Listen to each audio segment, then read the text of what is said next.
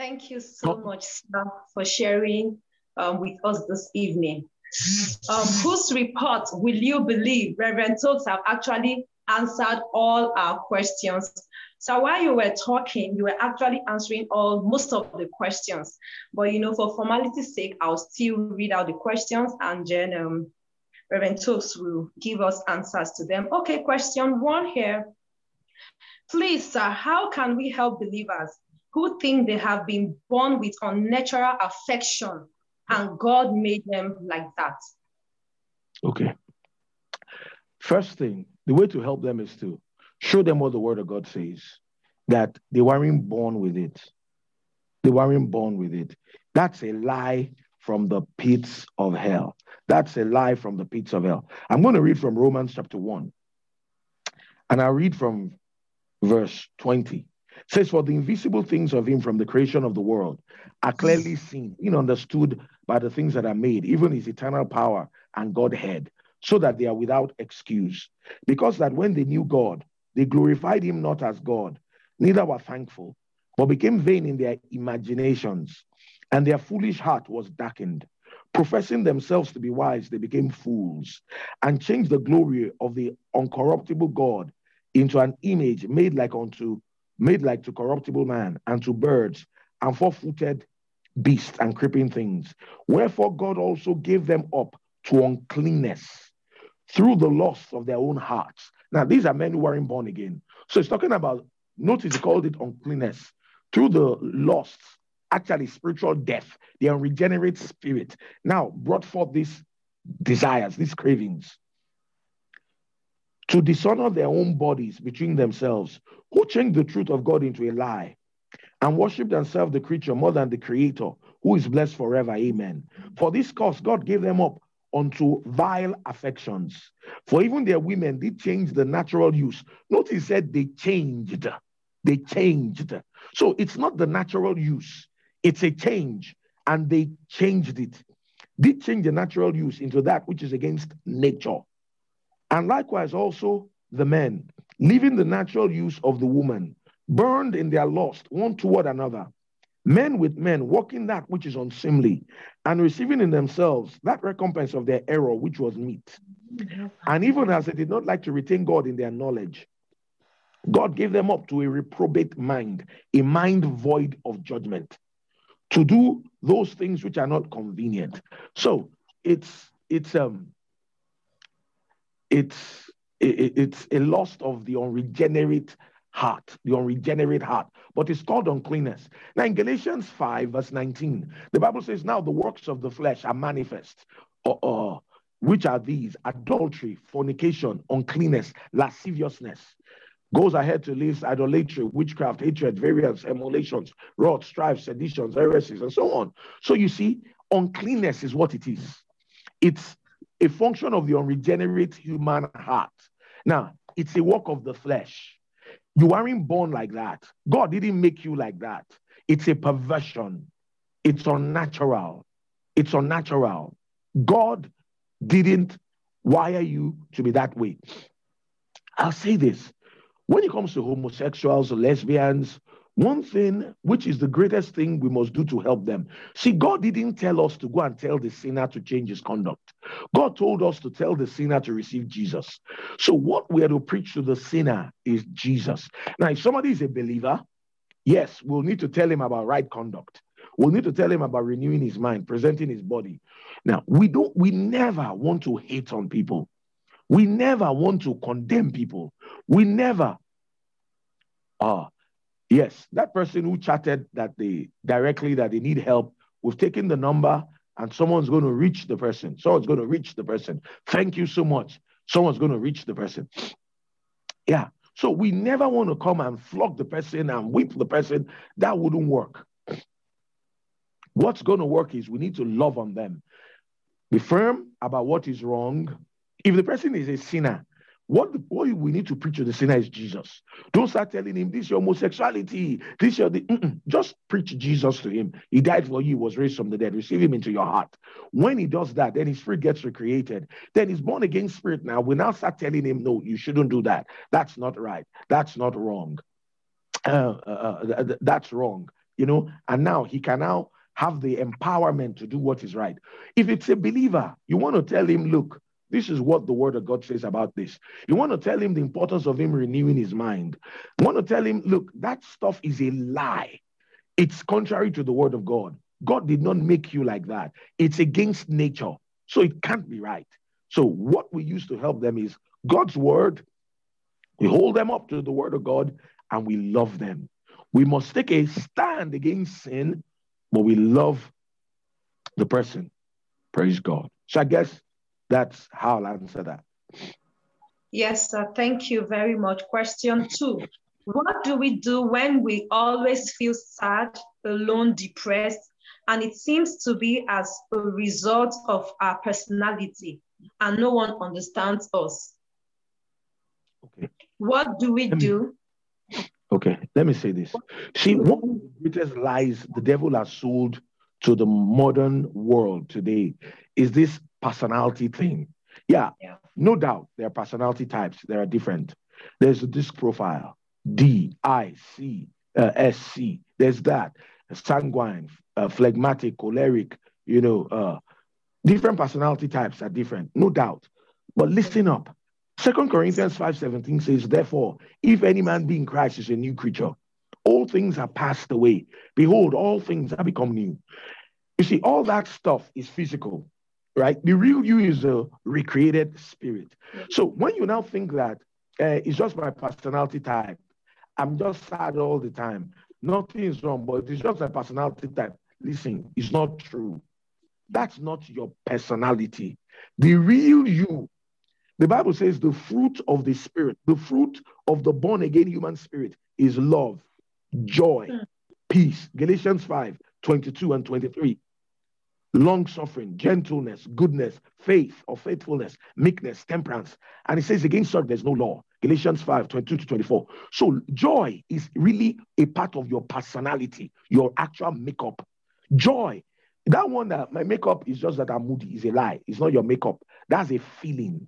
That's a feeling. The real you has joy on the inside. Yes, there may be something about your natural personality or and maybe some experiences you've gone through in life, maybe your upbringing, maybe there may be things in your natural makeup that make you somewhat disposed towards that. But what are you to do about that?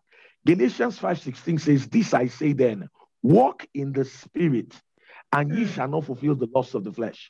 Let your born again human spirit dominate you. So rather than accepting it that, I'm just moody. No, you are not moody. Yeah. D.L. Moody, there was a man by the name D.L. Moody. Even he wasn't moody. Are you listening? Yeah. You're not moody, you're joyful. So what do? You give expression to the joy of the Lord on your inside. And then have you noticed that when it comes to feelings, your feelings have a lot to do with what you're thinking about. Your emotions will follow your thought process. If you start thinking about the negative side of life, how this person doesn't like you, how that person doesn't like you, how life hasn't been fair to you, how circumstances haven't been fair to you, you start feeling bad. You start feeling down. But you start thinking, I'm loved by God. I'm accepted in the beloved. I'm blessed of the Lord. I'm the apple of his eye. I'm compassed with favor as a shield. Joy, that joy that's on the inside of you, in your spirit will bubble up. So joy is not a feeling. Happiness is based on circumstances, but joy is not. The Bible says, rejoice in the Lord always. And again, I say rejoice. It's a decision to rejoice. You can rejoice and you can choose not to rejoice. But listen, choose to rejoice. Praise the Lord. Thank you so much, sir. Question 3. How can you help a Christian who is suicidal? Well, first, you want to get around that person. Don't let the person be alone. Don't let the person be alone. It's when they're alone that they can do stuff. They can harm themselves. They can do all that stuff. So you want to get around the person. Get people around the person. Don't let them be alone by themselves. Then we need to change the person's thinking. He's thinking on the wrong side of life. Something is making him suicidal. He's despondent. He can't see a better tomorrow. He has lost not just faith, he has lost hope. So what we need to do is to put hope in him first and then put faith in him. It's God's word we use. We speak the right words around that person. We speak encouragement around that person. We love on that person. We love on that person. When people want to die, when they feel like there's nothing in this world, nothing to live for, nobody likes me, no, everybody is against me, everything's working against me, people have wronged me. But when they start seeing love, when they get touched by love, it begins to open up their hearts and just be there for the person. Just be there for the person. Sometimes there are evil spirits that are behind that suicidal thing, and the person needs to be firm. You see, one of the things about when it comes to these mental things is this: you can't be mealy-mouthed about dealing with some of these things. A fellow needs to take his stand and be firm and say, "In the name of Jesus, I stand my ground." Do you understand? So surround the person with love. Let people be around the person, and then in an atmosphere of worship, in an atmosphere of praise, if you can get good Christian music around the person, if you can get the person, make sure the person is around people, goes to church regularly, and then put the word of God inside that person. There was a fellow on Twitter who got a hold of me years ago. He was about to kill himself. Somehow, for some reason, he just got a hold of me. Well, years after he messaged me and thanked me, he said, look, his life turned around.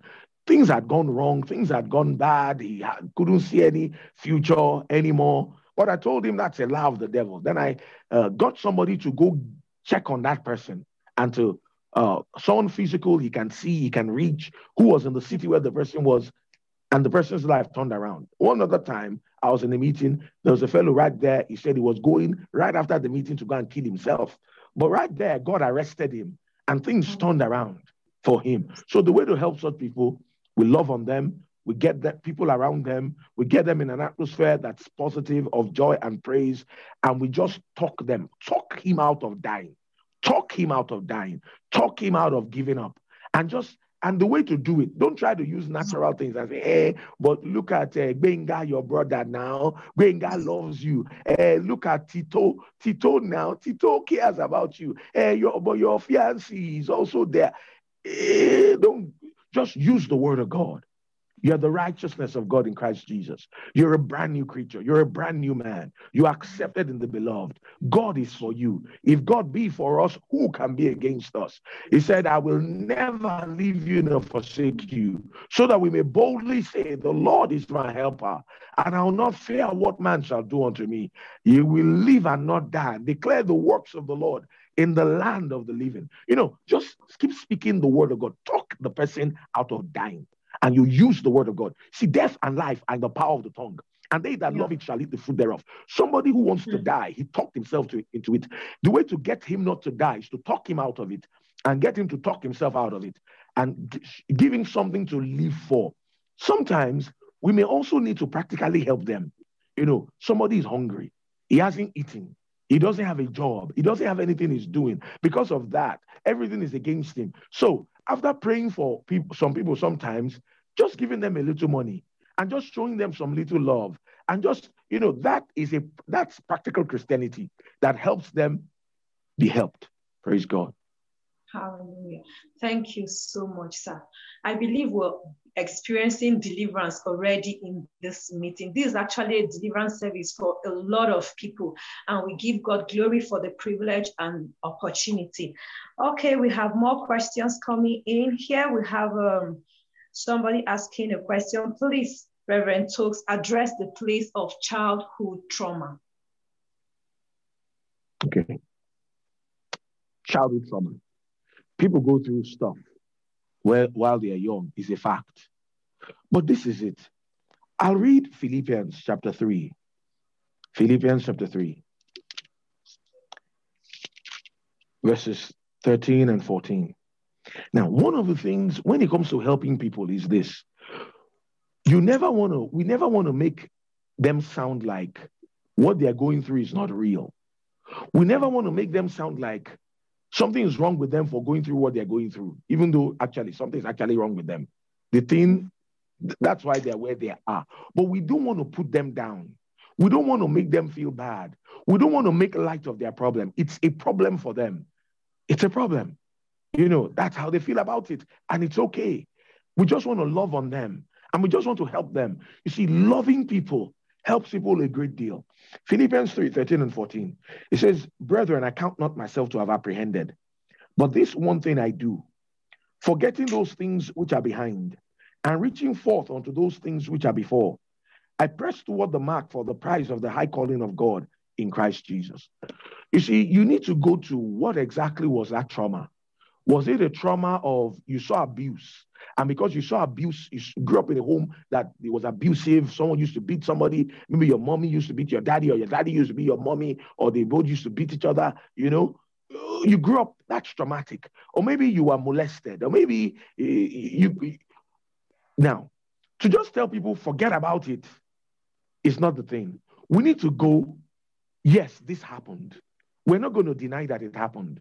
We're not going to act like it didn't happen.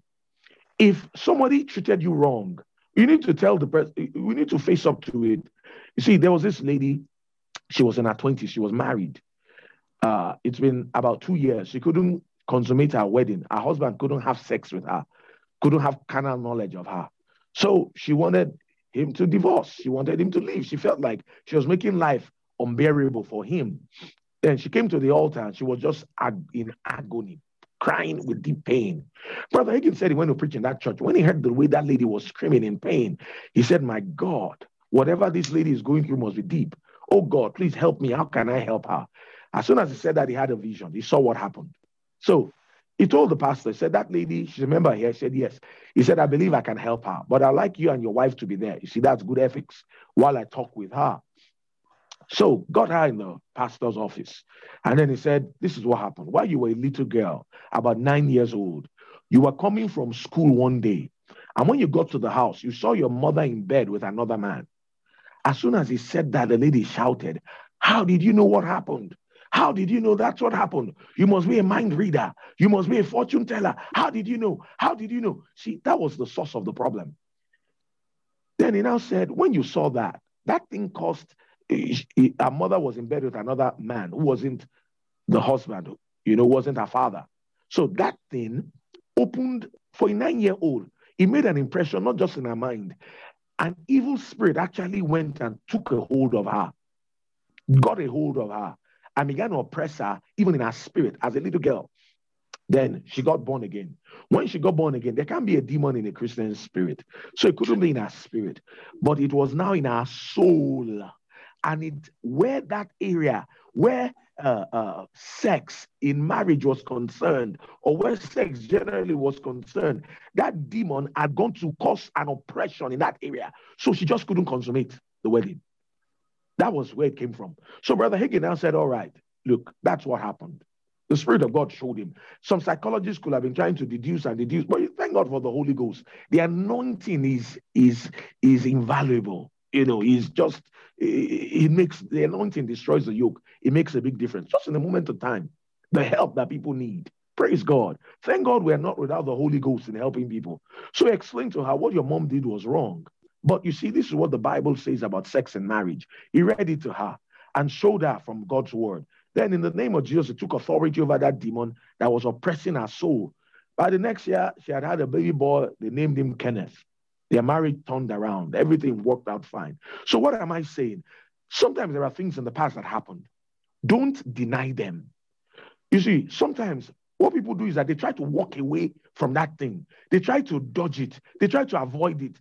Some other people try to go on social media and call that person out. My uncle or my daddy did this to me. We had one case like that in social media some years back of someone who came out and said her daddy did stuff, And sometimes people say they are doing that to bring closure.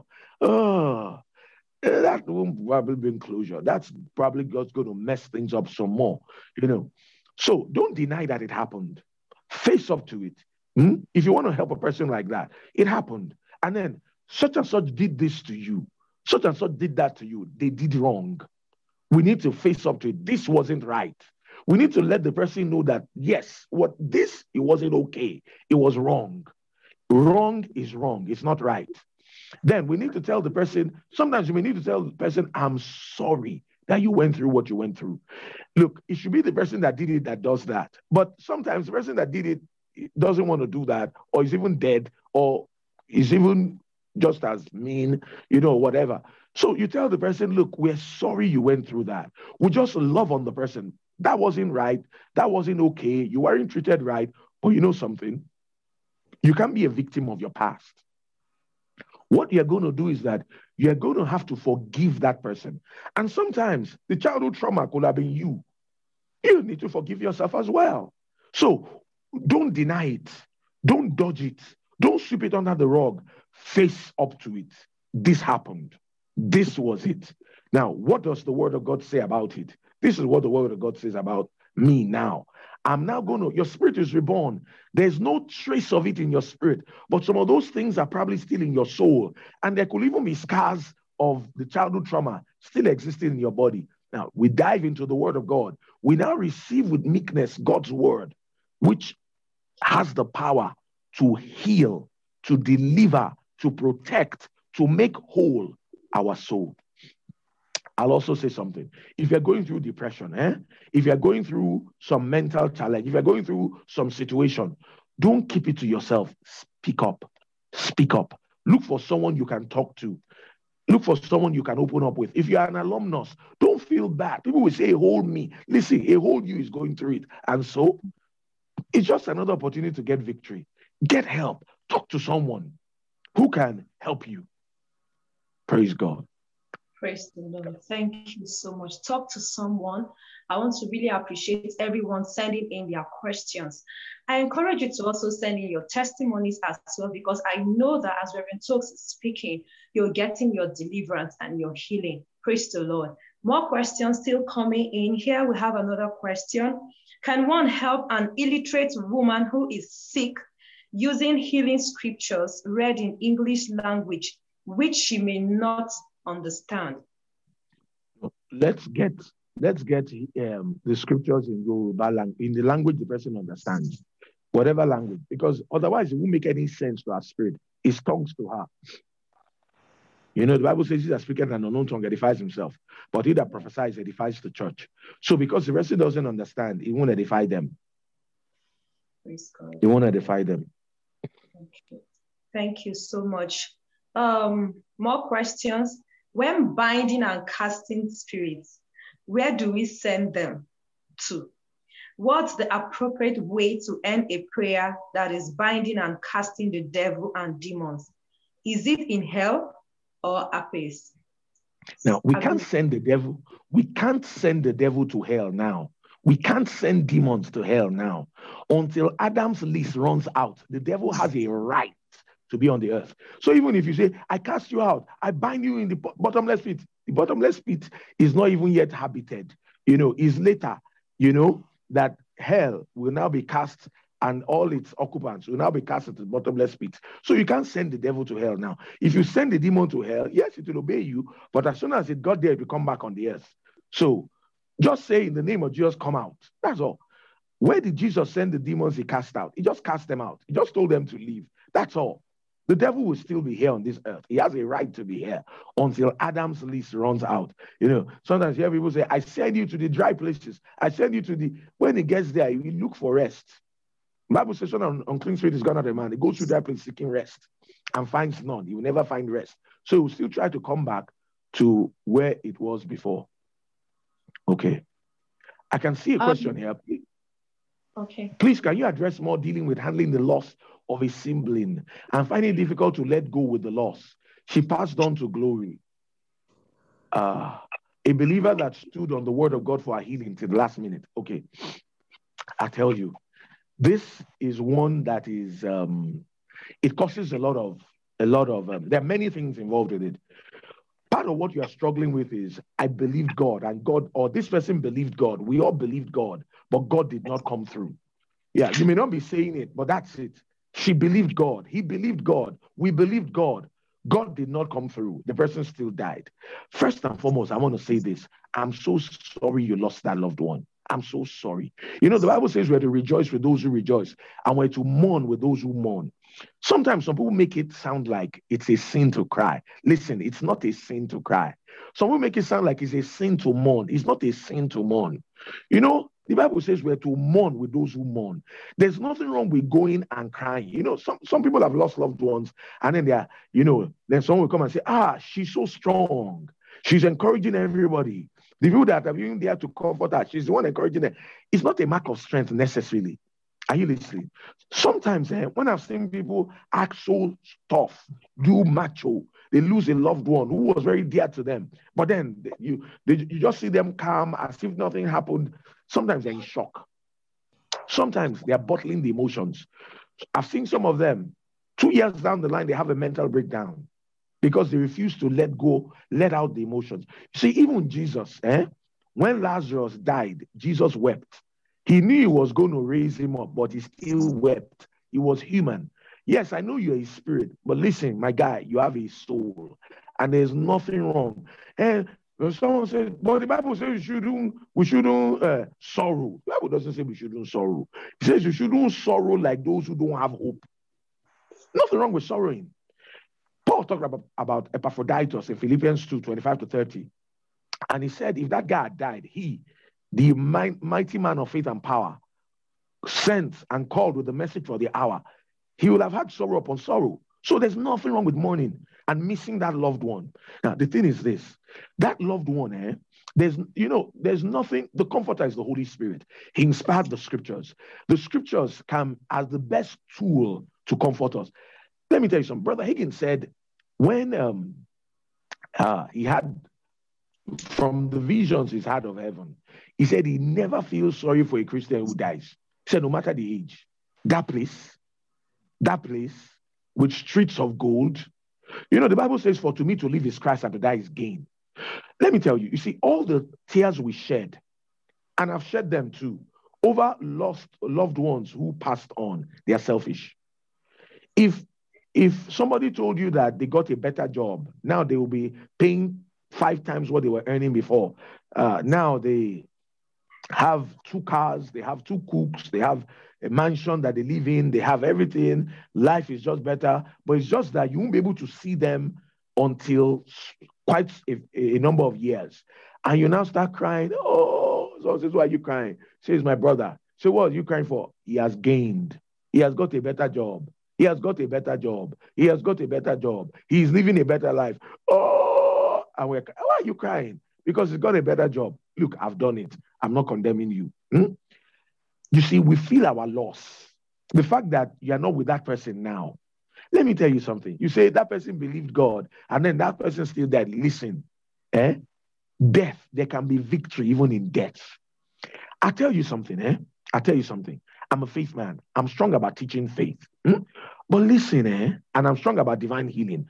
But there's a way we can sometimes make it sound like the fellow that didn't receive his healing was an inferior Christian. That's a lie. It's not true. I tell you something. You don't know why some people did not receive their healing. You don't know why. You don't know why. One thing you should always tell yourself is this: the word of God works. If somebody did not receive, they did not make their connection somewhere. It's not God that is to be blamed. It's not God's fault. And listen, you don't know all the details. I'll tell you a real life story. Scott Webb, William Scott Webb, that's his full name. His daddy was sick in the hospital, and it was terminal.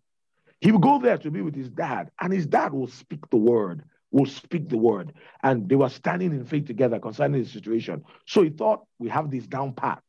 Only for a short while after, same Reverend Scott Webb, Rhema graduated in Rhema 1982. The same one that you know, to Google him, his daddy now died. He said he was devastated that his daddy died. So it was like, what went wrong? We were in faith here. I was believing God with him. He was in faith. He was standing his ground. What happened that he died? So he was wondering what happened. His dad's lawyer called him. He said, there's something I need to tell you that you don't know. He said, your dad, to the best of your knowledge, your dad was believing God for his healing. He said, yes. He said, let me tell you this. Each time when you go to visit him, as you leave, your daddy will call me and he will say, Scott just left my hospital room. He wants me to believe God for my healing. and I just have to humor him and seem to go along with him. Then the dad said, the truth is this, that he's going to die and he's ready to die. But if he doesn't do this, court will not let him be and will not let him rest. So he's going along with him and he's just humoring him so that Scott can let him be. The man really wanted to die. He didn't know that. We don't always know why somebody did not receive healing. We don't always know. And you see, don't see it as defeat. Brother Hagin's sister, his sister, Olita, his wife was Oritha's elder sister, the firstborn of their family, Olita. Olita had cancer in 1963. When she had the cancer, she was going to die. She was 50 years old. He began to pray and believe God. And Jesus appeared to him and said, all right, between what I and the doctors will do, your sister will have 5 more years. 5 years after, when she was 55, 1968, she had another kind of cancer, totally unrelated to the first one. He now began to pray about it, and the Lord told him no. Philippians 1:21, that says, for to me to live is Christ, and to die is gain. That verse is just as much the word of God as Mark 11:24 is the word of God. Mark 11:24 says, what things soever ye desire when ye pray, believe that ye receive them and ye shall have them. But Mark 11:24 is not more anointed than Philippians 1:21. They are all scripture. They are both the word of God, that to die is gain. He said, the Lord told him, say your sister is going to die. She's had 5 years. She's had 5 years. She could have built a faith of her own. She didn't. She's going to die. Well, his sister died. While his sister died, now, there was a lady, Jenny Wilkerson. Jenny Wilkerson, and incidentally, had listened to that prophecy. I listened to that message. Jenny Wilkerson told Brother Hagin earlier that year, in a meeting, he said, in the fall of this year, you're going to have an experience. It's going to be similar to that of Enoch. The only difference is that Enoch went with his body. You won't go with your body. Somebody else is going to be involved with the experience with you. That was his brother, Dob. You're going to be caught up to heaven. Part of it is going to be vision. Part of it is going to be revelation. Well, the day his sister died, he got back, was lying down in bed, just thinking about the whole thing, remembering his own experience of dying. When all of a sudden, he saw a bright light. He was caught up to heaven. He got there, and then he saw his sister. His sister was talking with Jesus. And the moment they saw him, they stopped talking. And his sister told him, he said, Kenneth, don't feel too badly about it that you couldn't pray the prayer of faith for me and get me healed. There was a reason for it. The sister didn't tell him the reason. Then Jesus told him, he said, you see, your sister didn't get healed, right? Why she didn't get healed, I didn't tell you, and I won't tell you, because it's a secret between me and her. Why she did not receive her healing is none of your business. It's none of your business. And Jesus now told him that, did you ever read in my word where it says the secret things belong to the Lord? Those that are revealed belong to us and to our children. Then he told Jesus, yes, that's Deuteronomy 29:29. Jesus told him, yes. He said, divine healing is true. Faith in God's word is true. Continue to preach it like you have been. Continue to live it like you have been. Why your sister did not receive her healing, leave it alone. Don't touch it in thought life. Don't go there. Don't touch it in thought life. There was a reason she didn't receive her healing. It was my will that she be healed. That was my best for her. She did not receive it. Why she didn't receive it is none of your business.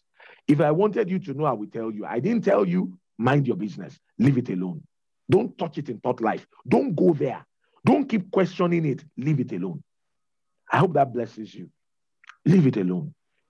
That loved one of yours is in the glory world, is jumping up and down streets of gold. You see, so sometimes when we talk about faith, I have faith in God. My faith is strong. And we think having strong faith is just, I can believe for healing. I can believe for money. I can believe. What about, I have strong faith in God. I believe God. I believe the Bible. The Bible says to me to live is Christ and to die is gain. And because God said is gain, then is gain. The Bible talks about heaven. Look, you live 200 years on this earth. You can't compare 200 years to 200,000 years. You can't compare 200 years to 200 million years. You will still enjoy this, your sibling, for more than 200 million years. You will still enjoy this, your sibling, for eternity. You see, you are the one now that needs to make it to the end. Your sister or your brother has made it through to the end. They're in heaven. They're in the glory world. They're jumping up and down streets of gold. Whoa, glory to God. And if we really believe God, then we'll take what he said about it. It might not have happened the way we would have wished it did, but God's word is still true. God is still a good God. Divine healing is still so. They didn't receive their healing. There was a reason. If God wants you to know why, he will tell you. Healing was God's will for them. God wanted the person healed. God did not have a special reason why the person didn't get healed. I'll tell you something. There was a time in my life I was believing God for something. It didn't quite work out the way I wanted it to have worked. Now, I knew enough about the Bible and about God to know that, no, God's word works. God's word is truth. That didn't quite work out the way I was believing for it to have worked out. I don't know why, and I'm going to leave it alone. I'm going to leave it alone. I'm not going to touch it in thought life. I'm not going to go there. I'll just leave it alone. And I left it. Do you know that like 2 years down the line, I knew exactly why I didn't get it that way. And then that very thing, and I got it many times bigger than what I initially thought. So my faith eventually still worked. So that's the same thing I'll say about that. Okay, there's some questions I'm seeing. Yeah.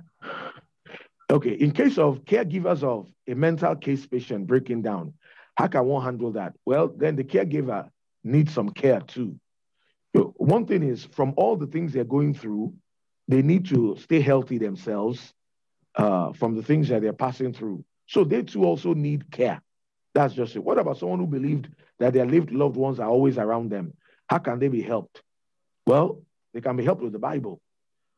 The Bible says, for to me, if our earthly house of this tabernacle were dissolved, we have a building of God, a house not made with hands, eternal in the heavens.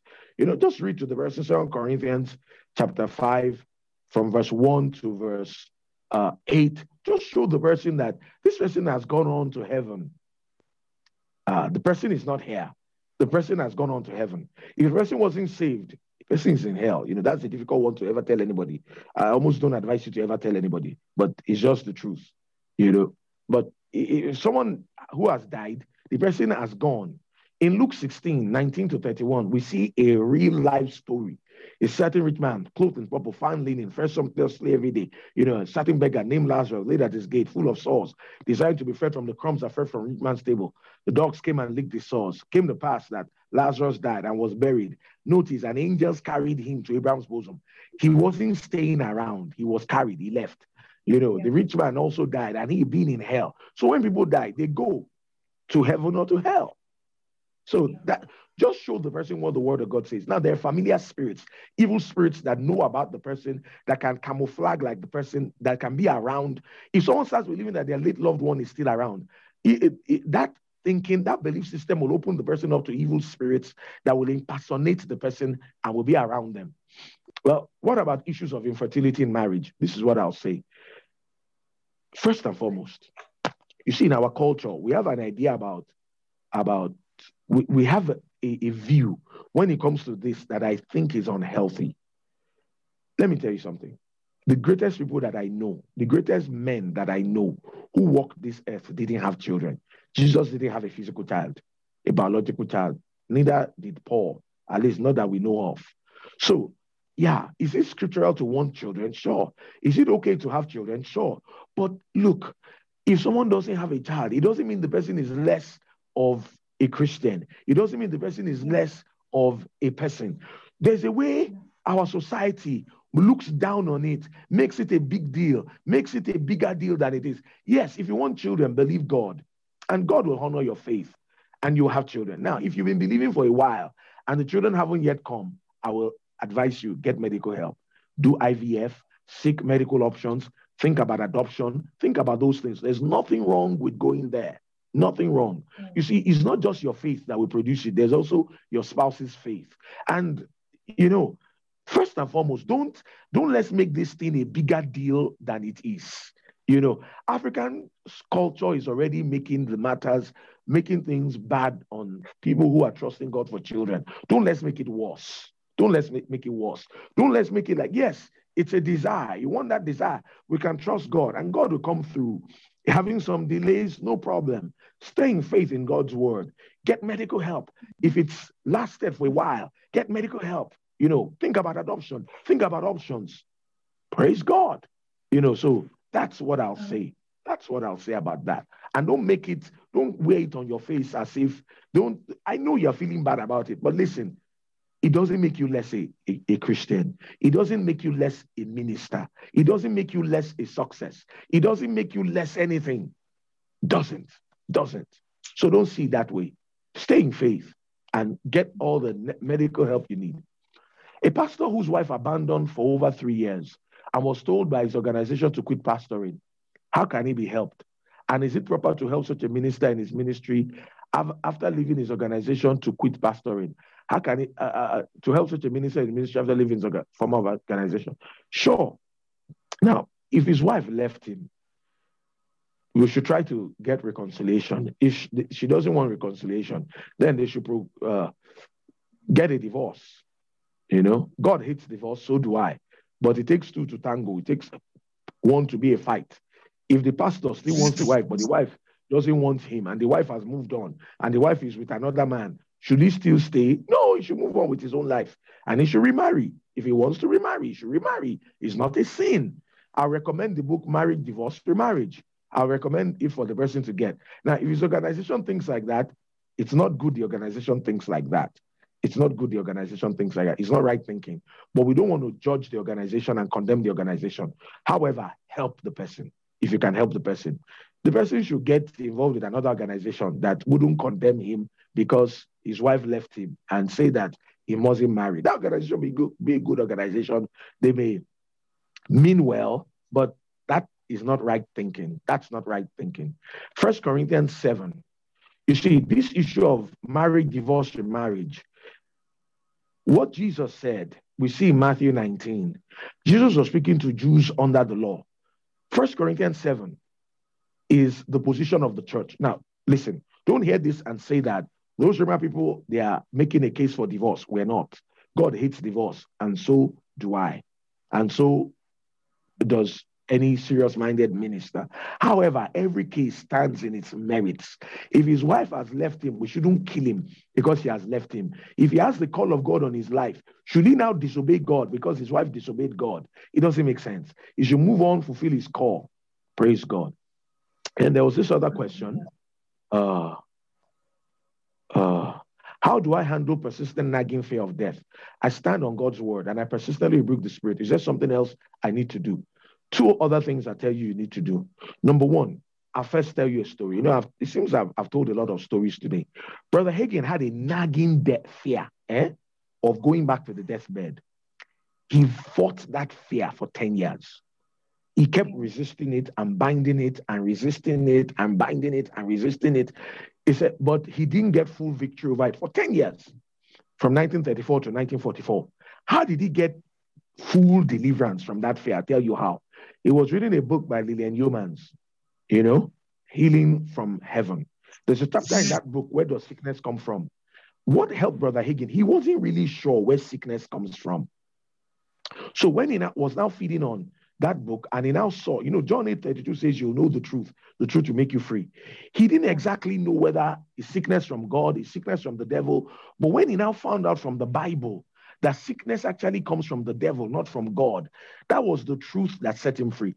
As soon as he saw that, he didn't need to bind again. He didn't need to cast. He didn't even need to do anything. He saw it and he just started jumping. Whoa, that thing is from the devil. It's from the devil. It's from the devil. It's not from God. It wasn't God that sent that paralysis. If it's not God and it's the devil, and that devil has been defeated, whoa, then I have the victory already.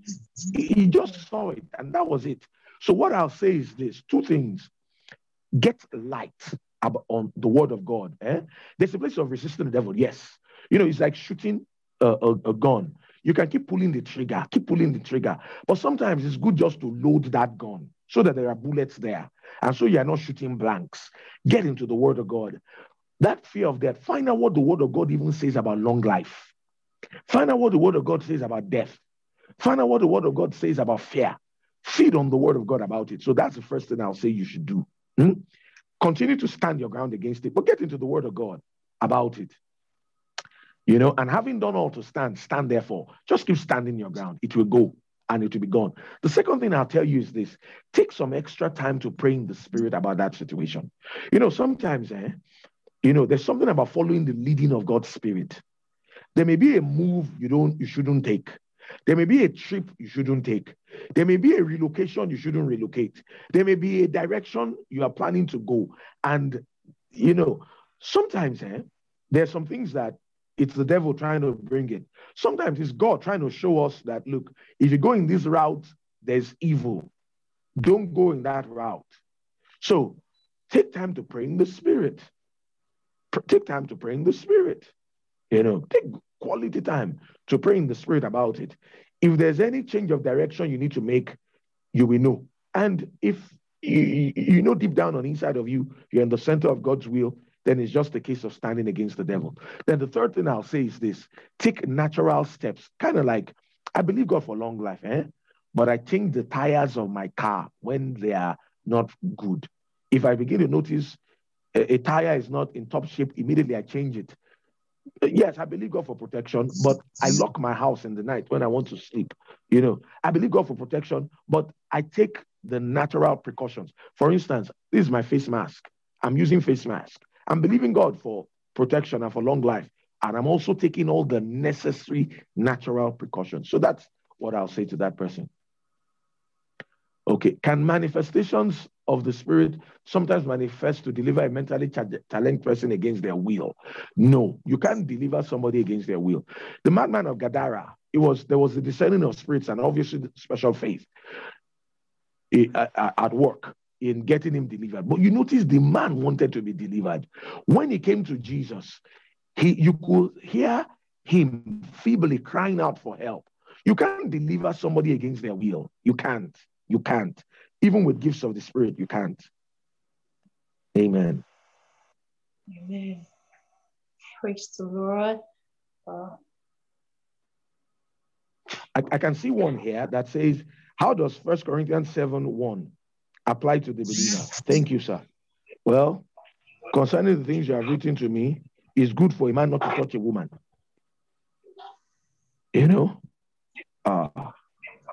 1 Corinthians chapter 7, verse 1.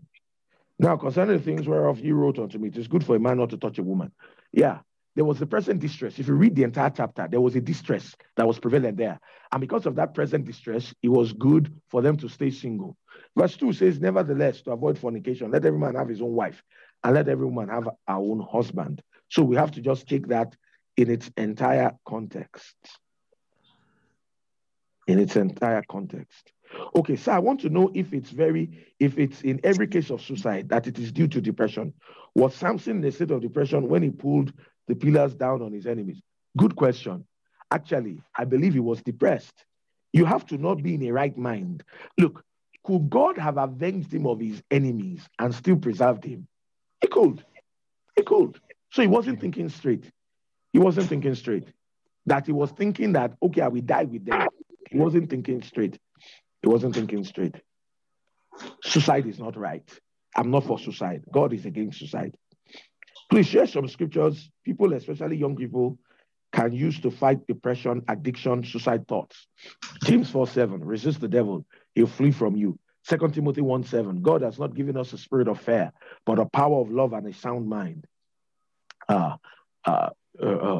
Philippians 3:3, we are the circumcision that worship God in the Spirit, rejoice in Christ Jesus, and have no confidence in the flesh. Philippians 4:13, I can do all things through Christ who strengtheneth me. Colossians 1:13, who has delivered us from the power of darkness and has translated us into the kingdom of his dear Son. Colossians 2:10, and ye are complete in him, which is the head of all principality and power. All right. There's one here. I'm believing God for an employment in a particular organization. I've attended the interview, but I've not yet been called. Some of the friends whom I attended the interview together with have been employed. According to Romans 8:32 and Matthew 7:11, I confess that I have it and I shall have. But then thoughts keep flying into my head, thoughts of doubt, telling me that the job may not be God's plan for me. But I know according to the scriptures that his thoughts for me are thoughts of peace. My question is, am I in faith, even with the thoughts that fly around, that the organization is highly politicized? Let me tell you, what you really need is a good job, right? What you need is a good job. That's what you need. You've released your faith for that good job. Let God work the details out. Now, thoughts may come, they may persist, but if you refuse to put them in words or in action, they die unborn. So don't confess doubt. Don't confess fear. Just stay in faith. Just stay in faith and keep thanking God. What you really want is a good job. So keep thanking God for your good job. Keep thanking God for your good job, and you'll get it. Praise God. Sister Dofan, I don't know if you have any other questions. We're good. We're good. You've answered all the questions. Thank you so much, sir. Praise God. Yeah. Okay, we'll be winding down now. Thank you, everyone, for joining us this evening. Want to especially appreciate all our friends and our loved ones. We love you, and there's nothing you can do about it. We celebrate God because one thing is sure, you have your deliverance. The Bible, whose report will you believe? I know that tonight you believe the report of the Lord. And for that reason, your deliverance is established in the name of Jesus. Thank you so much for staying with us. I want to encourage everyone, all our friends and our families joining us for the first time. We have Healing School, just to continue from where Reverend Took stopped. We have Healing School every day on our premises here. We have Healing School every Monday to Fridays, from 12 p.m. to 1 p.m. On Thursdays, we have Healing School from 4 p.m. to 5 p.m. So Tuesday rather. So we encourage you to come and participate in Healing School, and you will experience more and more of God's blessing. You will enjoy good health, and you will be established in every area of your life. More things rather. We have intake, Rema Bible School intake, which is in April. So I encourage you, if you are not a student, please make out time, just like Reverend Took said earlier on. You can actually be on site or you can join us online. Either way, but you have to be in Nigeria. So we encourage you to join us and, enjoy the good things that God is actually doing in our life. And for you students, we encourage you, by the grace of God, you graduate and you'll be part of alumni like us. And we actually made up our mind to, make this open to everyone. And for our students, we want to let you know that as you graduate, you'll be part of us and you enjoy more of this than even what you had today. So I want to thank you all for staying tuned with us this evening. And one more thing again, it's obvious we all enjoyed this section with Reverend Tooks. So we might be going for part 2 of it very soon. We'll think about it and then we'll look into it. And it's obvious more questions are coming in. We're going to take your questions, and if we have access to you, we're going to send our answers to you. Reverend Tooks will answer your question and we'll forward them to you. So thank you so much. Enjoy your evening and have a good night rest. We love you, and there's nothing you can do about it. Please enjoy your Valentine's Day Sunday. Have a good night rest. Bye. All right.